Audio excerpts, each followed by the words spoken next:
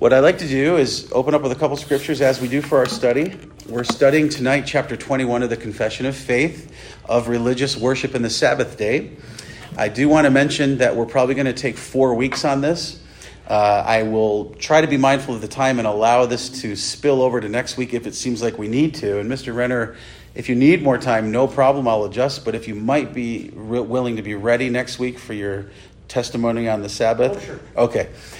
So probably next week we'll call on you. Well, either way, if I finish the study tonight, we'll have you go next week. And if you need more time, no problem. But I'll probably spill over this study, kind of a part 2 with just a little bit. We'll have Mr. Renner's testimony about keeping the Sabbath as he became a Christian with his family. And then the third week, I'll start the study of the special handout that I've given you. I also sent you a link to a Sabbath class we had years ago that got into a lot more detail about singing without instruments and singing the Psalms exclusively. So I think I am going to make use of this study that's going online on Sermon Audio to get into those details a little more so it's available and it's out there, because I really haven't ever provided that from us as a resource in terms of our audio messages. So I think we're going to need 4 weeks for this, but I think as we consider Sabbath worship, it's worthy of that kind of attention. And again, when we have some distinctions that didn't used to be distinctions, but now they are as the church has evolved, so to speak. I wouldn't want to say matured, broadly speaking. I like to give a little extra attention to a few things that we still stand for that a lot of people don't tend to understand. Okay, but before we do, what I'd like to do is sing with you on page 203 of our Psalter, Psalm 92, just verses 1 and 2. So page 203, Psalm 92. And I want you to notice the title of the psalm. This is original. It's in the Hebrew text. So it's not a title that's been added. It's part of the original Bible in the Hebrew.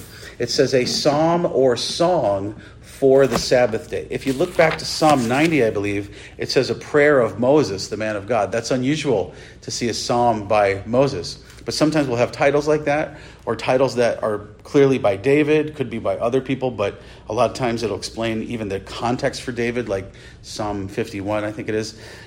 So Psalm 92, we have a special title. This is a psalm for the Sabbath day.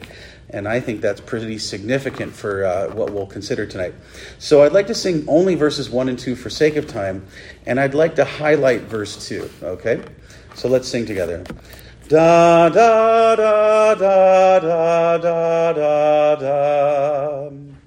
To render thanks unto the Lord, it is a comely thing.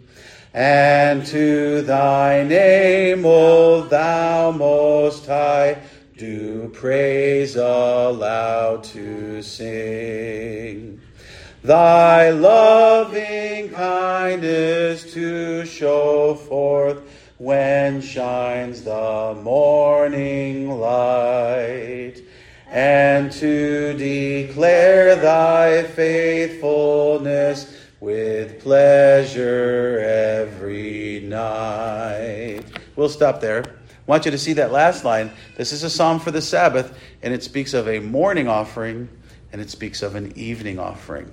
It bookends the day. That's very much connected to the way that worship would be in the tabernacle, later the temple. There would be a morning sacrifice and an evening sacrifice.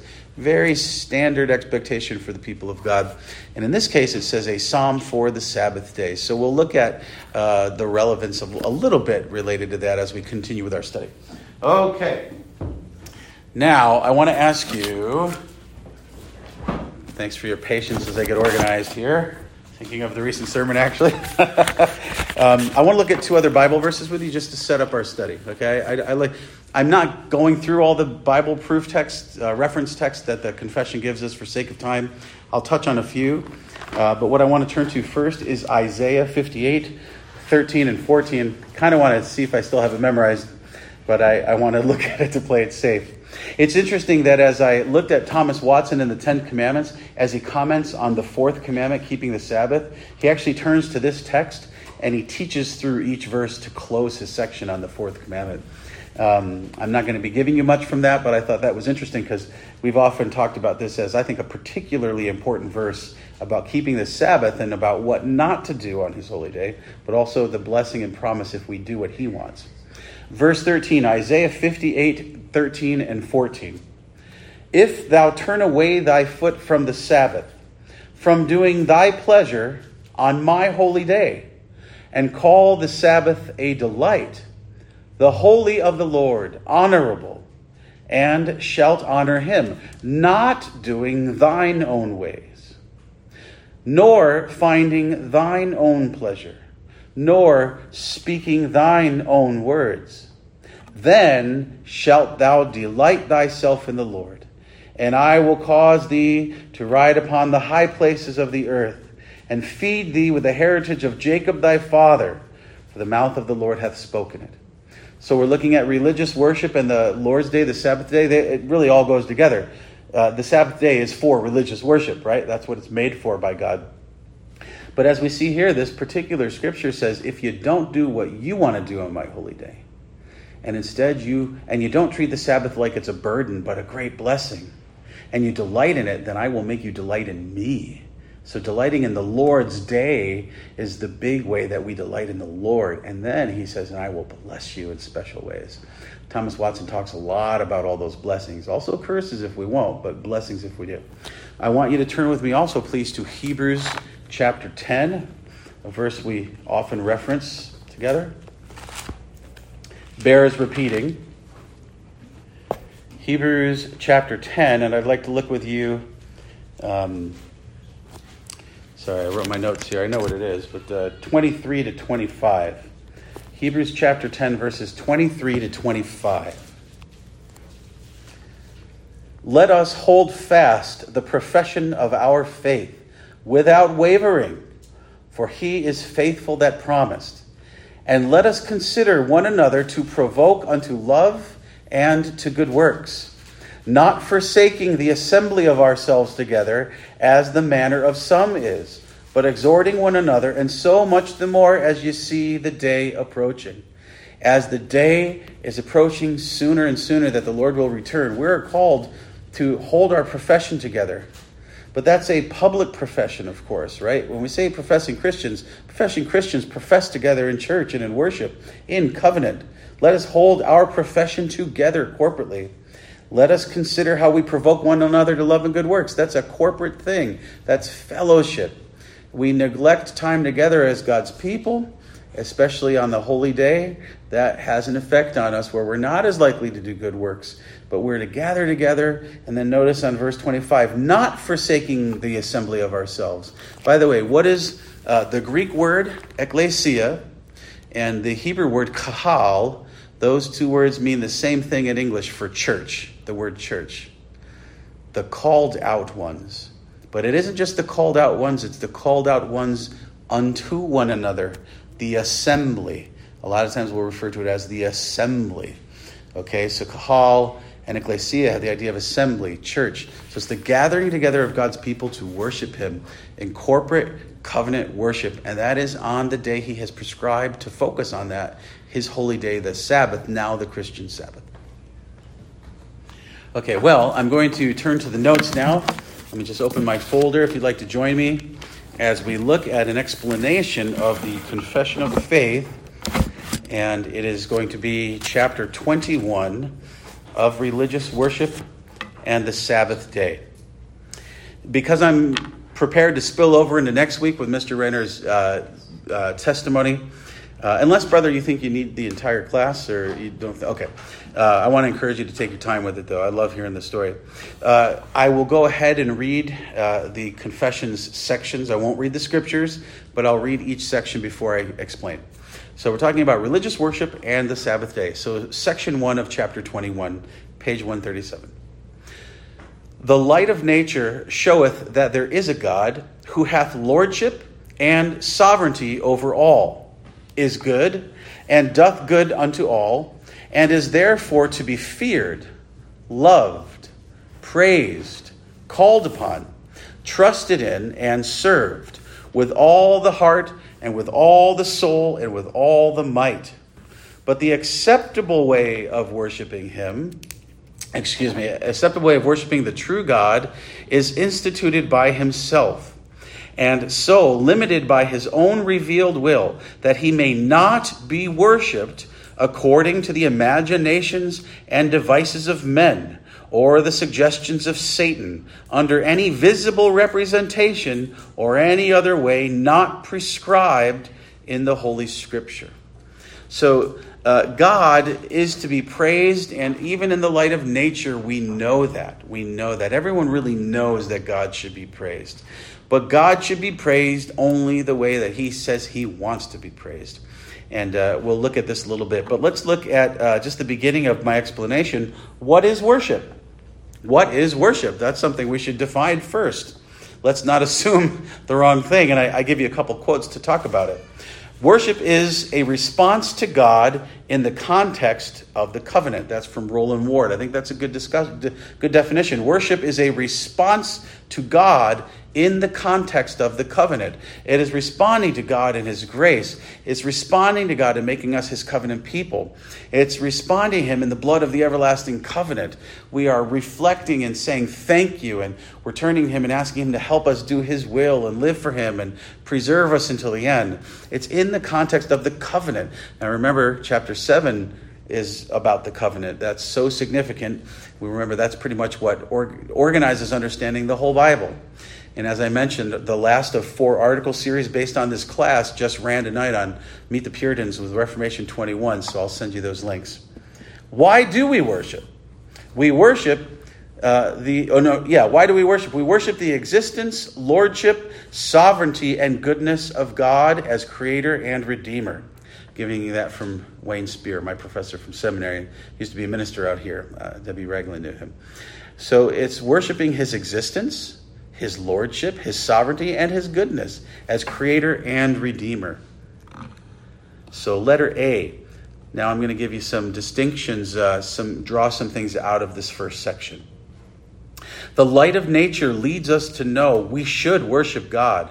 Augustine said, "Thou hast made us for thyself, O Lord, and our hearts are restless till they find rest in thee." I think that could be a nice witnessing tract, actually. And I always think of Mr. Ragland when we had our radio program. Part of our introduction, if it wasn't the conclusion, was Mr. Ragland quoting that. We don't have any rest until we find our rest in God. We don't have any real rest until we're willing to find our rest in God on his holy day of rest, anticipating the final day of rest. Blaise Pascal said, "There is a God-shaped vacuum in the heart of every man which cannot be filled by any created thing, but only by God the Creator made known through Jesus." We're made by God, and none of us can really be ever satisfied or happy until God has brought us into relationship with him through Christ.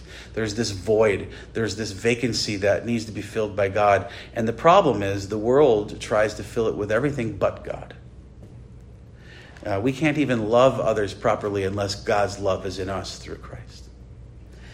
But such recognition that God needs to be worshipped, there's just this instinct in us to worship. It leads us to false religion outside divine revelation where God gives his directions. As John Calvin has said, our hearts are idol factories. All of our hearts are idol factories. We just have, because we've been made to worship God, but because of the fall, we have that sense and we know we should be worshiping God, but we often make idols and we worship them. And it needs to be directed by the Holy Spirit. It needs to be directed by the Bible. So letter B. Worship of God must be done in the way he expressly said he wants to be worshipped in the Bible, not according to men's, quote the confession, imaginations and devices. This is called the regulative principle of worship. And I would take you to footnote 373 to highlight an explanation from John Lafayette Girardeau, a very important book on instruments.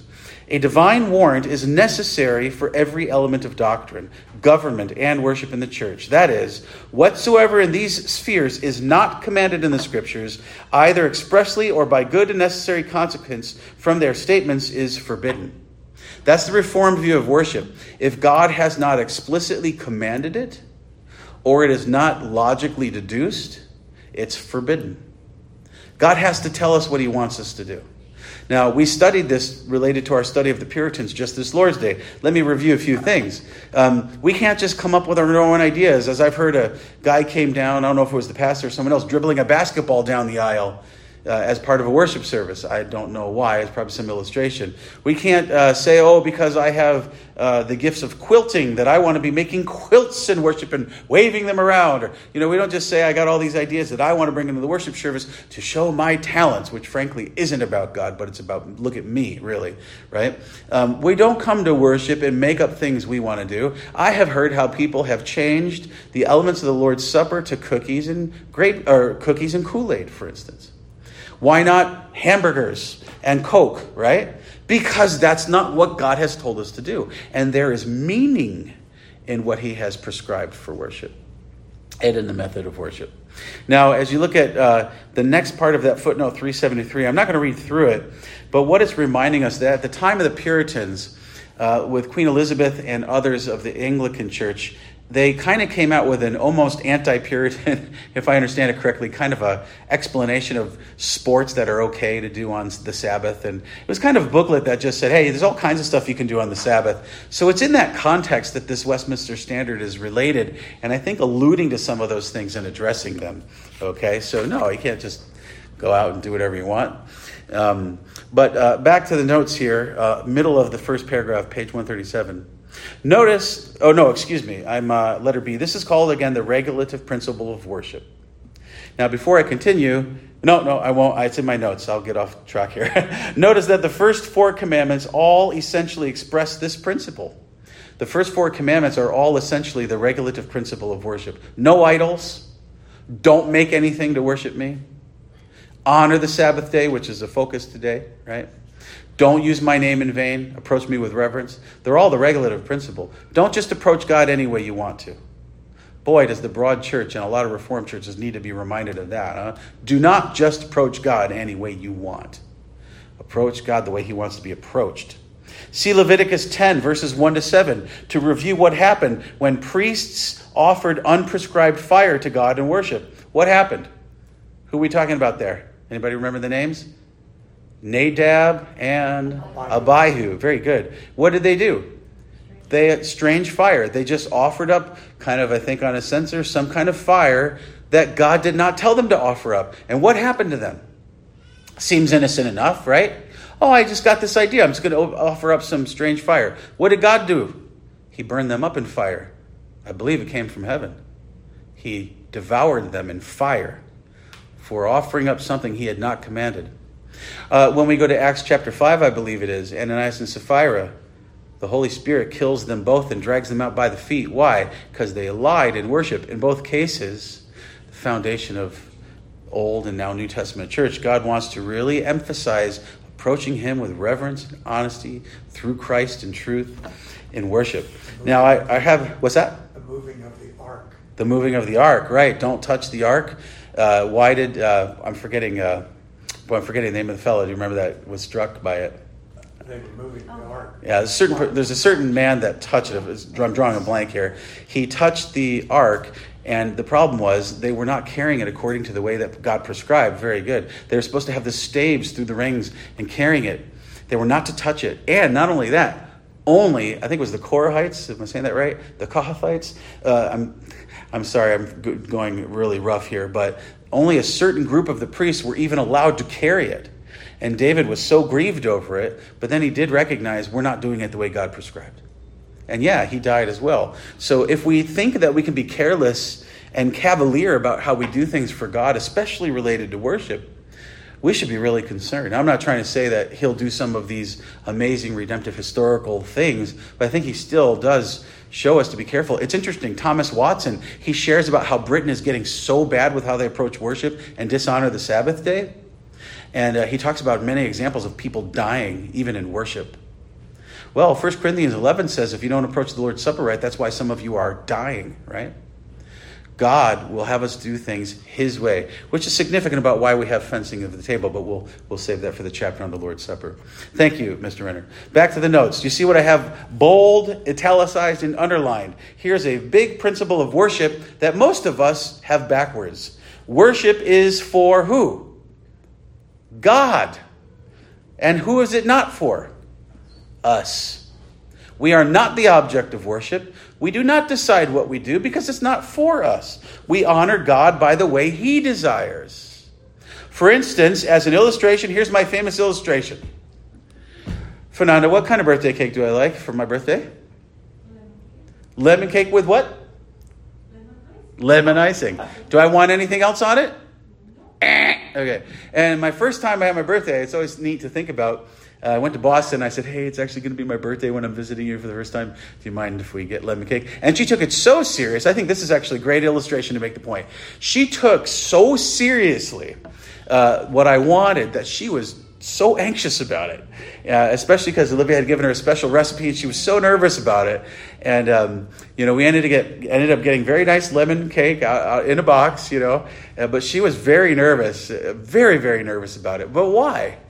Because here I am coming to get to know her, possibly get married. And of course, not long after we did, guys tricked her to come back out to San Diego. And she didn't use her return ticket. But, she's taking me seriously. So she wants to honor me on my birthday, right? So back to the notes. I want lemon cake with lemon icing on my birthday. Why? I don't know why. One time my mother must have done that for me and it stuck. And I like it and I prefer it. My wife and children want to honor me on my birthday, so they do not make chocolate cake with colored sprinkles, nor do they include unprescribed coconut. By the way, I like coconut, but I don't want it in my cake for my birthday. I don't know why. I just don't. And I don't want it in the cake batter. It's my birthday. Don't I have a right to have one? Fernanda, what do you like on your birthday for cake? No, yeah, but think a little more specific. Northgate, right? She's become, her thing is she loves, what kind of cake do you like, Gabriel? Dino cake, yeah. But we often get the Tres Leches cake from Northgate because she just loves it. But she does not want the normal cream in there. She wants the whipped cream with fresh strawberries. And she's always like, make sure you get that right. I did. Did you make sure she wrote it down? Yes, honey, we got it. Why did I make a point of that? Because it's her birthday. I don't try to force lemon cake with lemon icing on her. What does Mr. Maxwell want on his birthday? German chocolate cake. And I think that does include coconut. And so his wife, Irma, always makes it for him according to his mother's old recipe. See? Why? Because it's his birthday. That's the point, right? The Lord's Day is whose day? The Lord's Day. So we offer what He wants in worship. This is the regulative principle of worship. We keep in mind what the Confession of Faith, chapter 1:6 notes as the difference between worship circumstances, light bulbs, microphones, location, with elements. Bible reading, preaching, sacraments, prayer, singing psalms. We'll get into the elements more if you want to flip over with me to page 138. But there's a difference between circumstances and elements. Elements of worship have to be what God commands. But I think He does recognize if we can't see, that will hinder our worship. So we're allowed to have lights, right? Or if we were a different generation, we would be allowed to have candles. But what would the candles be for solely? As a circumstance, not an element of worship. To read, yeah. Not to light for the ecclesiastical calendar, Advent, or all these things. Then it's an element of worship. Then it's something forced into worship as some religious element. But if it's just so we can see, or I'm using a microphone so you can hear properly, that's just a circumstance. It's not an element. The elements are things like the singing of the Psalms, preaching of the Word, reading, prayer, okay? Top of page 138, letter C. I do not know why I have this long blank space, by the way. I can never figure out how to fix that, so half the page is empty. But letter C, page 138. Why do we sing Psalms a cappella? Well, the first answer is the regulative principle of worship. Okay, but let me expand on it. By the way, what I'm going to share with you now is what I'm going to teach you over 2 weeks with a Sabbath class booklet we put together years ago. So I'm going to get into a lot more details on this than I will tonight. There'll be a little bit of overlap, but I'm going to teach you a lot more on this in coming weeks as a supplement. Why do we sing Psalms a cappella? What does a cappella mean? Without instruments, yeah. Actually, you know what it literally means? I'll teach you soon. It means like the church, because the church never used to sing with instruments. So a cappella means like the church. Okay? Why do we sing Psalms a cappella? First, note that paragraph 5 in this chapter only speaks of singing what? Psalms. It doesn't list anything else that we would sing but psalms. As we are speaking within a confessional context, that's pretty important for a lot of our brethren that would neglect that observation. and also include other things. It only speaks of psalms. That's important. Let me continue. The church has done this for almost her entire history. And when I say almost, it's changed recently. It started this way. The Reformation said we need to go back to it. Okay? The Old Testament ceremonial laws have been fulfilled in Christ. So things like incense, sacrifices, priestly vestments, and instruments that were all part of the typological sacrificial system are done away. Okay, so would you guys like it if I slaughtered an animal for worship? That's done, right? Am I supposed to be doing incense like the Catholic Church in worship anymore? No. You notice how much the Catholic Church mimics the Old Testament temple. Why? Because they're still trying to be the priests instead of Jesus being the priest, right? So you don't want me to be doing incense in here, right? I'm pretty sure, Fernanda, if you came here and we were throwing incense around, you probably wouldn't have married me, right? Okay. So there's a lot of things we don't do anymore because it was part of the sacramental system. Instruments was part of the sacramental system. I'm going to bear that out a lot in the next coming weeks. They're part of what pointed to Christ. We sing the Psalms still because that is the hymnal that God gave us in the Bible to sing to him. And they are full of Christ. Psalm 2, 16, 22, 40, 45, 110 especially. What's the number one quoted Old Testament scripture in the New Testament about Jesus? I mean, at all, but it's about Jesus. Psalm 110, verse 4. Thou art a priest forever, after the order of Melchizedek. Referencing Genesis 14, which the writer of the Hebrews, I think correct is to say, is Paul. He constantly quotes Psalm 110:4. So the Psalms are all about Jesus. What did Jesus say in Luke 24:44? The law of Moses and the prophets, but what else all speak of me? The Psalms, right? Okay, we sing the things that speak of the Old Testament sacrificial system in the Psalms, such as instruments. By the way, Psalm 92, if we continued, it mentions instruments. But now we sing it with the view that they have been fulfilled in Christ and the work of the Holy Spirit, which the instruments typified. So sometimes the Psalms speak of animal sacrifices, but we understand they are typological, so we don't think we have to do that anymore. Similar with instruments. Now, Colossians 3:16 and Ephesians 5:19 say to sing psalms, hymns, and spiritual songs. So does that mean we can come up with all kinds of different things? No! Because when he is referring to psalms, hymns, and spiritual songs, he is referring to the Psalter of the Old Testament. He is speaking paraphrastically, talking about singing the psalms, which we call the Psalter. Each of those words, psalms, hymns, and spiritual songs, are titles in the Psalms. They're referring to sections of the Psalms found in the Old Testament Psalter. Quote, it will be observed that those words that the confession does not acknowledge the legitimacy of the use of modern hymns in the worship of God. Again, see section 5 below. It only refers to Psalms, but rather only the Psalms of the Old Testament. Now that's G.I. Williamson. That's a pretty big heavy hitter. And he's saying it'll be observed that our confession doesn't speak of anything as legitimate to sing except for the Psalms. Paul never had Amazing Grace or Open the Eyes of My Heart in mind. He didn't have a pipe organ or a praise team in mind when he's saying these things. We have to not read into what we want him to say. His referent is not often our reference. Paul didn't have those things in mind. We must not be guilty of anachronism in our understanding of biblical worship. What's anachronism? Anybody know what an anachronism is? It's the danger of reading back into something what we think is there, which they are not talking about. It's saying, spiritual songs. That means open the eyes of my heart, Lord. Hymns. That means Amazing Grace. No, those things didn't exist. And they did not use instruments in the New Testament worship. He's not referring to those things. He's referring to the 3 terms of titles of the Psalms. Okay? The Psalms are the most quoted Old Testament references in the New Testament.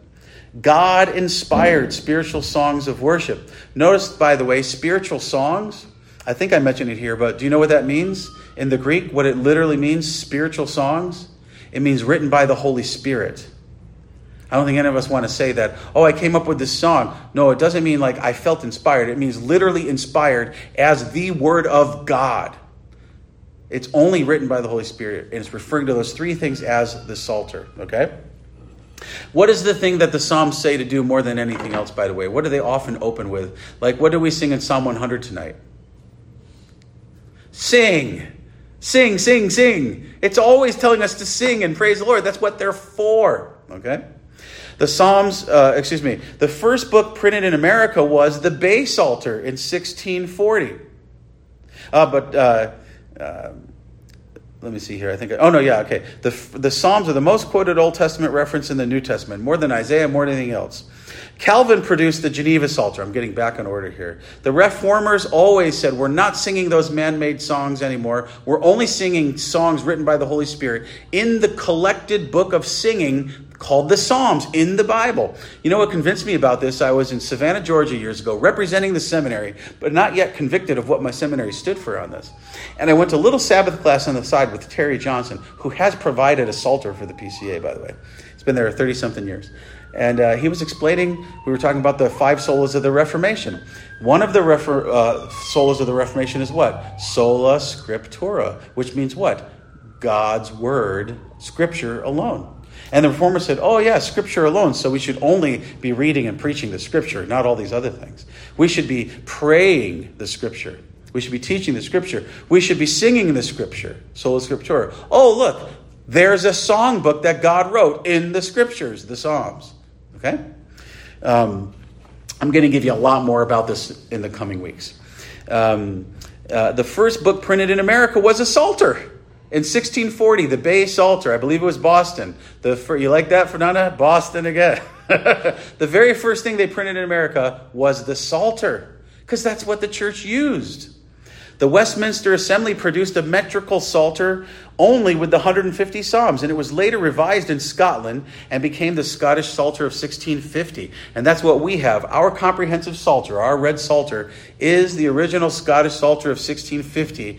It's just been repackaged by Dr. Richard Bacon, our friend. It's now owned by our denomination, and it's just basically, they've picked tunes and music to go with the specific Psalms, okay?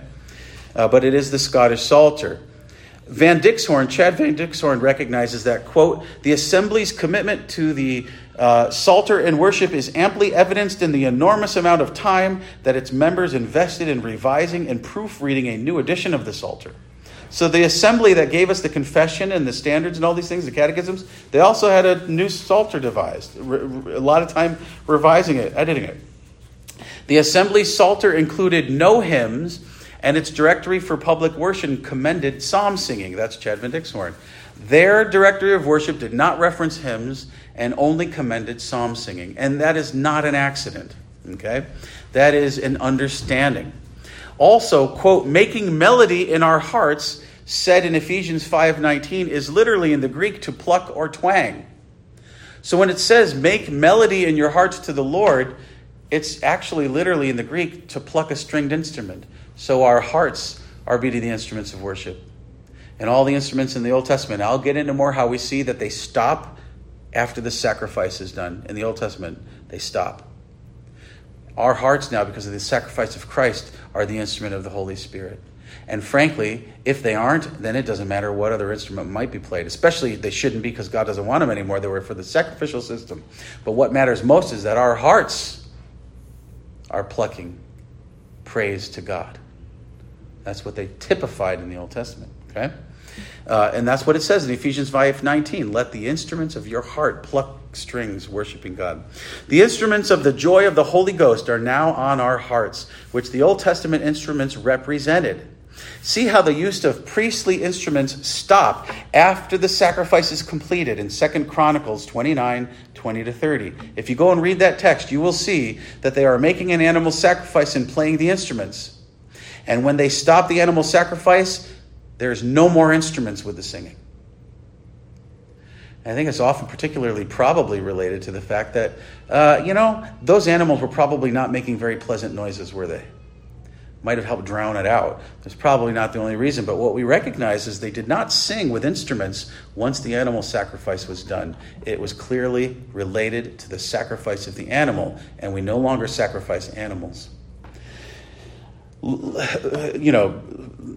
even more, you could say, I don't think we can argue they had organs or guitars or drums. And they didn't have any of that stuff, those kinds of things we might think of. You can see things that sound like those things, but it was nothing like we think of today, often anachronistically. We read into things that they are not talking about.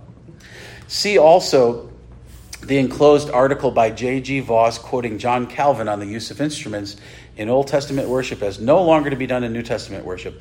So I have a lot of inserts I'm handing out to you today. There's one of them, J.G. Voss explaining John Calvin, saying why instruments should not be in worship anymore. By the way, I have a number of other articles explaining singing psalms only, and I'm going to point to those at the end. Charles Spurgeon. You know who Charles Spurgeon is? Anybody ever hear of him? Kind of a big shot, so to speak, right? He wouldn't say that of himself, but Charles Spurgeon, the Reformed Baptist preacher in London. Now, he wasn't with us on Psalms only, but he did not believe you should be using instruments. They didn't use instruments. These big metropolitan churches are there, right? These huge churches, tons of people, no instruments. Well, actually, they did have instruments, thousands of instruments. What were they? The hearts and the mouths of the people. Okay. By the way, one of the things I couldn't stand, once I got away from being in churches that uses instruments, by the way, I used to get paid to lead worship with instruments, so I'll talk about that later. You know, I found I couldn't stand being in churches with organs. I could never hear the people. I could never hear the voices of my brethren. Drowned out. But were the instruments of praise? Okay, back to the notes. Charles Spurgeon agreed. It was the Roman Catholic Church that began the use of instruments in worship in the late 600s AD. The Roman Catholic Church, like bringing so many other things that don't belong, and when the Reformation came, they said, no more of that Roman Catholic Church thing. We're not using instruments anymore. They brought that into worship. It was never part of worship, but the Roman Catholic Church brought it in again. Why? Because the Roman Catholic Church is trying to be the Old Testament sacrificial system. Right? We should learn music and practice to sing our best, by the way. Let's not excuse ourselves. We should. Sometimes churches that sing a cappella psalmody, they'll often have Sabbath classes people can come to and learn how to sing music. That's a good idea. We ought to think about that. But gorgeous singing not done God's way is not accepted, however impressive it is to men. And the opposite's also true. I love how it says in Psalm 100, make a joyful what? Noise to the Lord. That doesn't mean to be annoying. That doesn't mean try to sing nice. But not everybody can sing well. But it's about a joyful noise to the Lord. And he likes that. And he doesn't like people who sing beautifully but don't sing in faith. But what's the main thing emphasized in a lot of churches? Oh, what a voice. Put that person up front. Yeah. But you know what? I'll remind you what I shared with you this Lord's Day, because we were on this topic with the Puritans. I remember that in a church I was in, a PCUSA church, pretty liberal Presbyterian. We kept growing out of it. But we were part of bringing in a praise team there that they wanted. And we actually had a lady in her 70s playing upright stand-up bass with us, actually. It's pretty cool. If you're going to, it was kind of neat. We had a little cross-gender. But remember, I told you, the choir director told me I cannot sing Hallelujah with a church song that we chose at the time. Not a psalm. I wasn't aware of these things yet. We can't sing Hallelujah until we get to Easter. We were in Lenten season. Why? Because Christ hasn't been resurrected yet. I'm pretty sure he's been resurrected already. Why was she emphasizing that? Because she was a Roman Catholic. Why was she leading our choir? Because they were paying her to do so because she was formally trained in music. What is she doing leading a Protestant worship service, telling us we can't sing Hallelujah? It's all related to the Roman Catholic Church bringing back the temple services. And I tell you again, they used to love to brag, this big old Presbyterian church, we had the best organist in all of Pittsburgh, Pennsylvania. They love to brag about this guy. No one offend this guy. Paid him a lot of money. He wasn't a believer. Why are we doing this? And I remember one time when we got together in the back to pray before leading worship, and his wife came in to do a special song. And you know what she talked about before she went out there, before we had prayer? I need a martini. What? That's not praising the Lord. Now, you could argue that doesn't prove against it if somebody's doing those things with the right heart. But the point is, just because it's professional, praise teams, a lot of professional, big, huge churches are hiring people that are not believers, but they know how to wail on the guitar, baby. But they're not offering praise from their hearts. Yes, Abraham? In the Middle East, in the temples, Mm-hmm. they tryouts for the people who have the best voice. Yeah, no, I would say that if someone's leading worship, they ought to be able to hold a tune, the presenters in the Jewish church especially. But yeah, you have to pray. I'm not saying that it's wrong to be skilled, but what I'm saying is just because people might be terribly skilled doesn't mean that there's worship happening from their hearts, right? And then it's not. But then even more so, we have to be concerned we're giving the Lord what he wants, but it does have to be from our hearts. Keep in mind, the Reformers were fond of playing instruments elsewhere for entertainment. I think, Ulrich Zwingli, I think he played like 7 instruments. I think they called him the Pied Piper. He'd actually go around playing his instruments to try to attract the youth, but he would not have it in worship. Most of the Reformers, a lot of the Scots, they'd get together and play all the different instruments, stuff that I think influences our music in the mountains and the East Coast, but they weren't going to put it in worship. We have a distinction between worship and entertainment. That's a distinction that is completely blurred now for the modern church. I think it's okay to have Christian music. I think it's okay to have secular music. It has to be appropriate for a Christian to listen to and enjoy, but we don't make a proper distinction between between worship and just entertainment. Notice also that we are not allowed to use visible representations of Jesus in worship. The confession here guides us to focus on what is called purity of worship. Before we continue, in footnote 376, I'm not going to read through this, but halfway down, there's a note about Matthew Windsor. He has an article called Westminster and Worship Examined, a review of Nick Needham's essay that was teaching the regulative principle and that they didn't just teach Psalms. I'm not going to get into that, but you can see the closing of his argument. He has a very good article that proves the Westminster Confession is speaking only of singing Psalms. Nothing else is allowed. Okay? He's got a very, very good article to prove that. Okay? But I'm not going to read it for you now for sake of time. We're talking about purity of worship, only offering up what God wants through Christ. Okay, page 140. I'm going to try to keep moving along here, but remind me that I'm going to spill over next week, and Mr. Renner will take it up. However, I want to set him up to have a lot of time, so I'm going to try to move along here. Top of page 140. Sorry, I got a little preachy. Section 2 of chapter 21. Top of page 140. Religious worship is to be given to God, the Father, Son, and Holy Ghost, and to him alone, not to angels, saints, or any other creature, and since the fall, not without a mediator, nor in the mediation of any other but of Christ alone. Worship is to be only to the triune God. Notice they do note the Trinity there. That goes back to early chapters, right? Chapter 2, God and the Trinity. But it's only to be offered up to God. We're going to get more into this now. But notice, not to angels, not to saints. They're dealing a lot with the Roman Catholic Church, right? We do not offer up prayers to Mary. We do not offer up prayers to different quote-unquote saints. There is no mediator between God and men except whom? Chapter 8 of the Confession. The man Christ Jesus. No one else can be an intercessory. We don't pray to Mary to ask us to talk to Jesus for us. We talk to God through Jesus, right? Okay, now let me explain this. Praying to saints shows an innate sense of needing a mediator, but only Jesus Christ is the mediator between God and men. Not only may we not pray to saints, quote, the invocation of the saints is a pure absurdity, for unless they are omnipresent and omniscient, they cannot hear us. And in many cases, unless they are omnipotent, they cannot help us. That's a great quote by A.A. Hodge in his confession commentary. By the way, Fernanda, your commentary confession in Portuguese, that's A.A. Hodge I'm quoting right now. You have it in Portuguese there. They can't even hear us. It's so stupid. It's absurd to pray to the saints. They can't hear us. They're not God. They don't have the qualities of God to even hear us, let alone it's sacrilege, but they can't even do anything, and they can't even hear it. It's like you might as well talk to the wall. It's going to be just as effective. Talk to God through Christ alone. Amen? Amen. All right. Okay, Roland Ward explains how the Roman Catholic Church tries to justify venerating, quote, the saints by making arbitrary distinctions of latria, worship to God alone, hyperdulia, worship to the Virgin Mary, and dulia, worship due to the saints and martyrs. Quote, however, worship of the saints involves belief that they are not just holy examples for our faith, but actual agents with a religious role of interceding powerfully for us and aiding us through their merits, and so is not merely a weakness of the simple, but is highly offensive to the character of Christ as the only mediator. That is also Roland Ward. Section 3 of the Confession.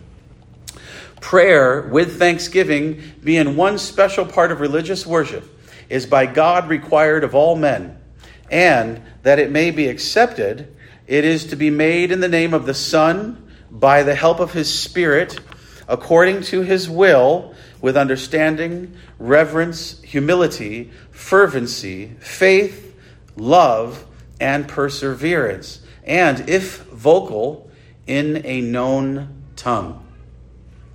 So let me explain. Bottom of page 140. Prayer is talking to God. It is human language that is addressed to God. That's Dr. Spear. Prayer is, quote, fellowship with himself. That's Packer. J.I. Packer. Prayer is to be private and public and without ceasing. 1 Thessalonians 5:17. Prayer is how you do not faint in this world. Luke 18, verse 1. Why pray in Jesus' name? Prayer in Christ's name is much more than habitually ending our prayers with some mention of him.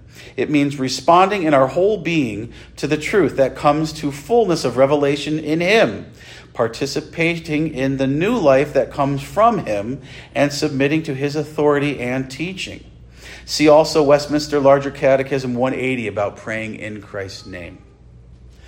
Prayer that comes, I want you to see that, by the way, our catechisms fill in a lot of these details. Why should we pray in Jesus' name? Is it okay? A lot of different things about prayer. Our catechisms deal with these things. Our confessions and our catechisms are very thorough, help us with a lot of the main questions of Christianity, something I hope to impress upon us as we continue. Prayer is by the Spirit, for he is the one sent by Christ to speak to our spirits that we are the sons of God, and to pray for us when we don't know what to say. Romans 8, isn't that always a wonderful scripture? The Holy Spirit prays for us when we don't have words, with groans. You ever pray to God by groaning? You have no words? That's still prayer. And God, the Holy Spirit, brings it up to God the Father, and he understands and accepts it. It's amazing, through God, Jesus Christ. Packer notes, the mysterious reality of the Holy Spirit's help in prayer becomes known only to those who actually pray. When we pray, we experience the Holy Spirit praying through us. And it testifies, Romans 8, that we are the children of God, because the Holy Spirit does that. If public prayer is to be in a known tongue, 1, tongues have ceased after the apostolic dispensation. And 2, it must not be forced to be in Latin, as has long been the case of the Roman Catholic Church, and thus not to be understood by the people. They're particularly concerned about that. During this time, getting out of this context, so many times the Roman Catholic Church, they did the whole service in Latin. You can still find that some places. But the people didn't speak Latin in England. So they have no clue what's being said, and they have no clue what's being prayed. And they're saying prayer has to be in a known tongue, just like the whole service. People have to be able to hear what's being said.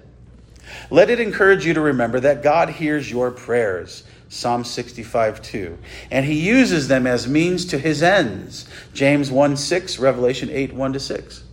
Also, notice that Jesus gave you a model to follow in the Lord's Prayer. That's in the Sermon on the Mount in the first few chapters 5-7 of Matthew. It's in Luke 2. When you struggle to pray, do not hesitate to pray the Lord's Prayer verbatim, for it may also be used as a prayer. That's the Westminster Larger Catechism 187. That's why we often recite the Lord's Prayer together. There's other reasons we've talked about we think it's okay to do something like that. But it's okay to actually use the Lord's Prayer to pray. That's not a Roman Catholic thing. It's also a model to help us build off of. But sometimes, I don't know about you, the only thing I got with my energy, my emotions, my ability to focus is to pray the Lord's Prayer. Teach us to pray, Jesus. Here you go, the Lord's Prayer. Prayer also is to be according to God's word and reverent in the manner in how we address God. Don't be casual and don't be careless. That doesn't mean don't be familiar, but don't be casual and careless. And using the majestic names and qualities that he has revealed about himself. So we must be careful to never use euphemisms such as holy cow or oh my goodness, things like that, according to the Westminster Larger Catechism 112 and 113. We are to pray with an awful apprehension of the majesty of God. Westminster Larger Catechism 185. Remember, even when we are allowed to call on God as Abba, as I think it was Derek Thomas pointed out, it's never said without Father. Abba, Father. It's always together. For extended teaching on prayer, see the Westminster Larger Catechism 178 to 196 and our sermon series through that on our Westminster Larger Catechism series on our sermon audio page. See the Shorter Catechism 98 to 107, both of those larger and shorter catechisms, which include teaching through the Lord's Prayer. Both of them end with teaching through the Lord's Prayer. The last part of both catechisms is the last part of the Lord's Prayer. Also, I encourage you to look at Thomas Watson's The Lord's Prayer, his book, Teaching the Lord's Prayer, available in our library, and the Westminster Directories for Public and Family Worship contain instructions on prayer. I encourage you to remember to look to those for resources. Not the only resources, but remember we have a lot of those resources right here in our Westminster Standards and those other things that we do subscribe to, such as the directories for public and family worship. Okay, section 4 of the confession. I'm going to try to keep cruising here. Thanks for your patience. I should always joke, tighten your seat belts and hold on. I know it's covering a lot pretty quickly. Thanks for your patience. Okay, section 4. Prayer, middle of page 141. Prayer is to be made for things lawful and for all sorts of men living or that shall live hereafter, but not for the dead, nor for those of whom it may be known that they have sinned the sin unto death. So I just give you a quick explanation of this section. Prayer must be according to God's word. Thy will be done. Jesus says you don't have because you don't ask. Sometimes the scriptures say you don't have because you don't ask correctly. He says, if you ask in my will, according to my will, there's a qualification, right? It has to be thy will be done, as his prayer is. Pray only for the living. This is against the Roman Catholic Church again. Do not pray for the dead. And actually, according to 1 John 5:16, don't pray for apostates. Now, I'm not going to pretend I think I can necessarily know how to qualify that. Maybe one day we'll get there preaching and I'll have to wrestle with that. But there is a part of Scripture that says there's certain people not to pray for. But especially we don't pray for the dead. We don't pray to the dead. Last section, we don't pray for the dead. Pray for holiness. We're told in Luke 11:13, 1 Thessalonians 4:3, pray for holiness. Pray for more of the Holy Spirit. Okay, section 5, bottom of page 141. Section 5 of the confession. The reading of the scriptures with godly fear, the sound preachings and conscionable hearing of the word, in obedience unto God, with understanding, faith, and reverence, singing of psalms, with grace in the heart, as also the due administration and worthy receiving of the sacraments instituted by Christ, are all parts of the ordinary religious worship of God, beside religious oath, vows, solemn fastings, and thanksgivings upon special occasions, which are in their several times and seasons to be used in a holy and religious manner. Notice the use of the word religious. You're going to see that with Thomas Watson. We're talking about religious. People say, oh, Christianity is not a religion. Oh, yes, it is. It's the true religion. And James talks about the true religion. There is a religious aspect of this. It's not just plain old singing, okay? Ordinary worship elements. That's the first thing they're talking about. What are ordinary things we should always expect to see in worship? The main elements of worship are preaching of the word, singing of psalms, and the proper use of the sacraments, which are only baptism and the Lord's Supper now. Now, there's going to be a chapter on the sacraments and then baptism and the Lord's Supper, so we won't get into the details yet. But that's what are the normal elements. Prayer also is understood to be a main element per section 4 above. Some people say the standards don't talk enough about the prayer. Well, yeah, they do. It's in the section on worship. These ordinary elements are said in the Larger Catechism 154 and Shorter Catechism 88 to be ways Christ communicates to us the benefits of redemption, often referred to as means of grace. These main elements of worship, these ordinary elements of worship, are Christ's ordinary ways of means of grace. That's how he feeds us every week in the Lord's Supper. Hey, do you guys need to eat regularly to survive?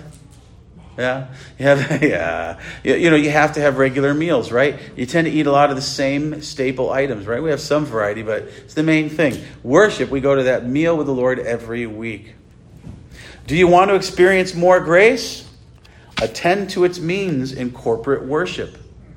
As well, notice your worship should be with godly fear, it says. Hey, Gabriel, I know it's Wednesday night, but I'd like you to sit still for mommy a little better, okay? Good boy. It should be with godly fear, conscionable hearing, reverence, top of page 142, with grace in the heart, and the worthy receiving of the sacraments. That's all from the confession. How we go about it needs to be reverent and respectful. You are to give complete, holy, wholehearted attentiveness to God in worship.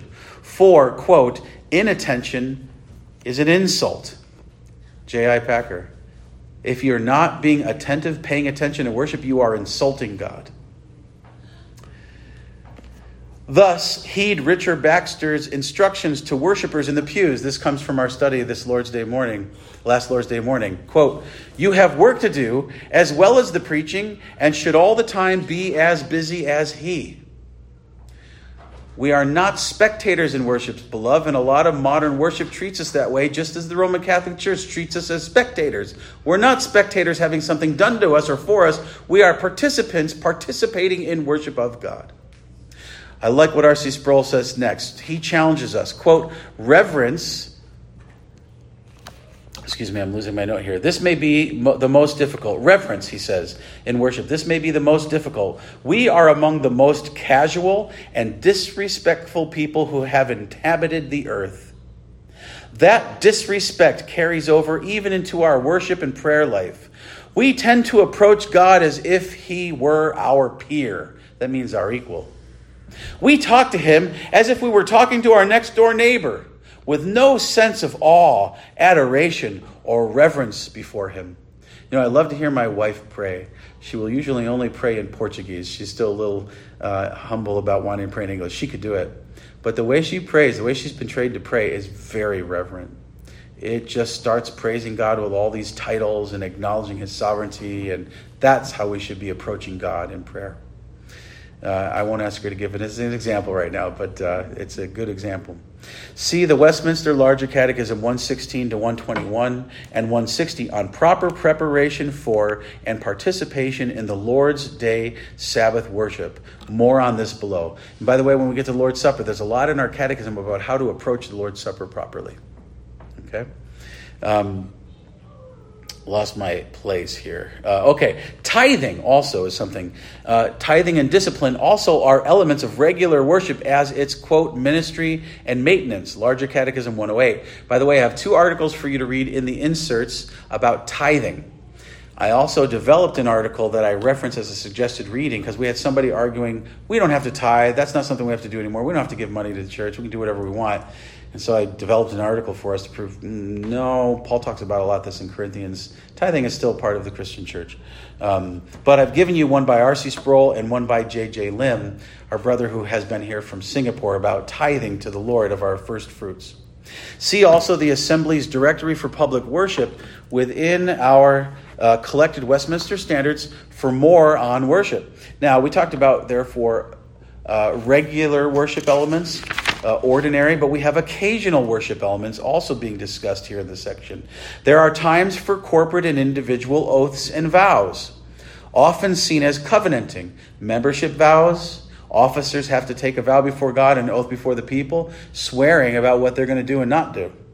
That's biblical, but it's not every week. It's occasional. Fasting and thanksgiving. By the way, look at our Westminster Directory for Public Worship of God. They give instructions about fasting, and they give instructions about Thanksgiving services, by the way.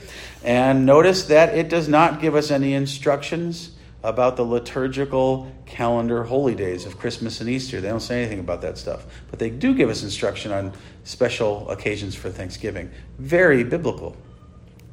Vows and oaths are important in membership. See the next chapter. They have a chapter on vows and oaths. By the way, besides membership in a church and beside officers in a church, can you think of another place? It's not in worship, but can you think of another place that's biblical example of taking vows? Marriage, right? Yeah. It's not in a worship context. We wouldn't confuse marriage with worship, but there's still a place for taking vows and oaths. Sometimes in worship related to membership in officers. Or also baptism for your children. Okay, section 6. I'm going to try to roll through a little more so I give Mr. Renner some time next week. Section 6, chapter 21. Neither prayer nor any other part of religious worship is now under the gospel either tied unto or made more acceptable by any place in which it is performed or towards which it is directed. But God is to be worshipped everywhere in spirit and truth, as in private families daily, and in secret each one by himself. So more solemnly in the public assemblies, which are not carelessly or willfully to be neglected or forsaken, when God by his word or providence calleth thereunto. By the way, that last part of that section is in our bulletin every week. I didn't put it there, by the way. When I came here, it was already there. We're not to ignore worship publicly called when it's called on the Sabbath day. Okay, more on that in a moment. So bottom of page 142. We are now the spiritual temple, and Jesus, our high priest, takes us into the true Holy of Holies in God's presence in heaven before the holy angels. Quote, God is to be worshipped everywhere, it says. And that, number one, in private families daily, which is why we so emphasize family worship. And again, they have a directory for family worship. See also, I mentioned that in the Confession of Faith. Section 2, in secret, private devotions. And 3, more solemnly in the public assemblies, which is the main thing we're focusing on.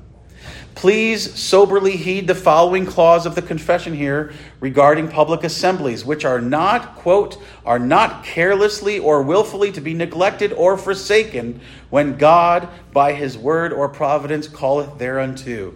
Again, see Hebrews 10:25. Don't neglect the public assembly of worship as is the habit of some. And sometimes that could just be related to part of the day. Thus, this clause is in the top right of our bulletin under the evening service note. We have an evening service. You, as members of Christ's church, are expected to assemble when the elders call you to worship God together on the Christian Sabbath. We have morning and evening worship service on the Lord's Day for, quote, the whole day, our confession says. The whole day is to be given to worship. And we sang Psalm 92, verse 2, which is called the Psalm for the Sabbath. And it references morning and evening sacrifices.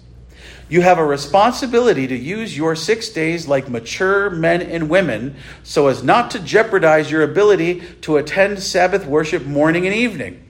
Listen to Mr. Renner's testimony when he said, I work 6 days a week. I work 10 hours a day. I can't be here for the evening service. Be ready for Pastor Bell's wife, I believe it was, and her question to him about that.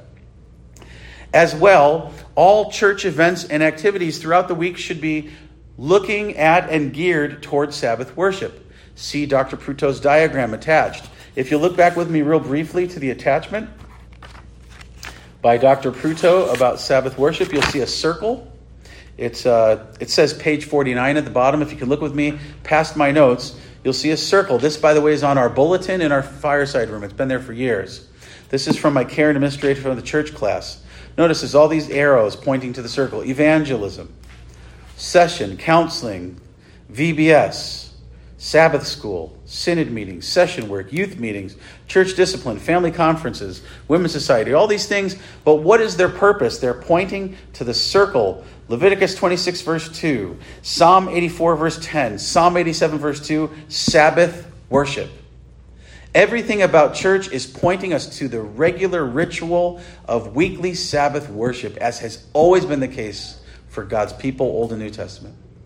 It's all about Sabbath worship. So we don't require anybody to attend anything else. We emphasize we require Sabbath worship. We strongly encourage, and we think we should see people wanting to come to other things if they can. Some things can hinder that. Distance, work, different things. But Sabbath worship is what it's all about. That is required by God, okay? And everything else we might do has to be pointing toward that, okay? So, if we're going to go pick up kids for a Sabbath school, we want to see them in Sabbath worship. Or what's the point? Not God's point. Everyone needs to be encouraged and taught to come worship God in the assembly, okay? Where did I leave off? I lost my place here. 21 section 6, was it? Psalm 92, 2 I was talking about. You have a responsibility. You should be looking page 143. Okay. Top of page 143. If you don't give such attention to your week, you are acting like spoiled children who do not appreciate your heavenly Father.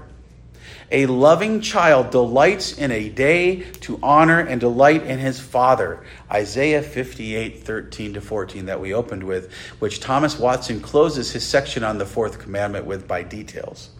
By the way, when it's my birthday, my wife is really happy to show me attention on my birthday and spend time with me. In fact, Fernanda, if I didn't hang out with you on my birthday, do you think you'd be offended? Kids, I don't think you're faking it. Like, you like to be there on my birthday and celebrate, just like I do for you guys, right?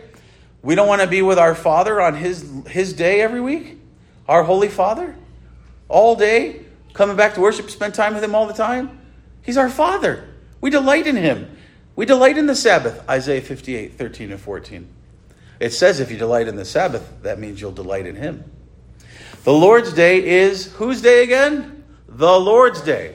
And not just the Lord's morning. By the way, we have a lot of articles on our website under the Lord's Day about all these different issues, but including the evening service. And something they point out is that it's not called the Lord's morning. It's called the Lord's Day. Okay? Obedience is not legalism, but love. You spend time with those whom you love devotedly. Do we love the Lord? Don't we delight to spend time with our Lord on his day? Remember what I said on Sabbath class? Satan's going to fight us. He's always going to make it difficult. And the pastor's family, I think, always gets hit the worst, even when we're better prepared than some weeks. I'm not saying there won't be a battle. We saw that in our study on the Lord's Day morning.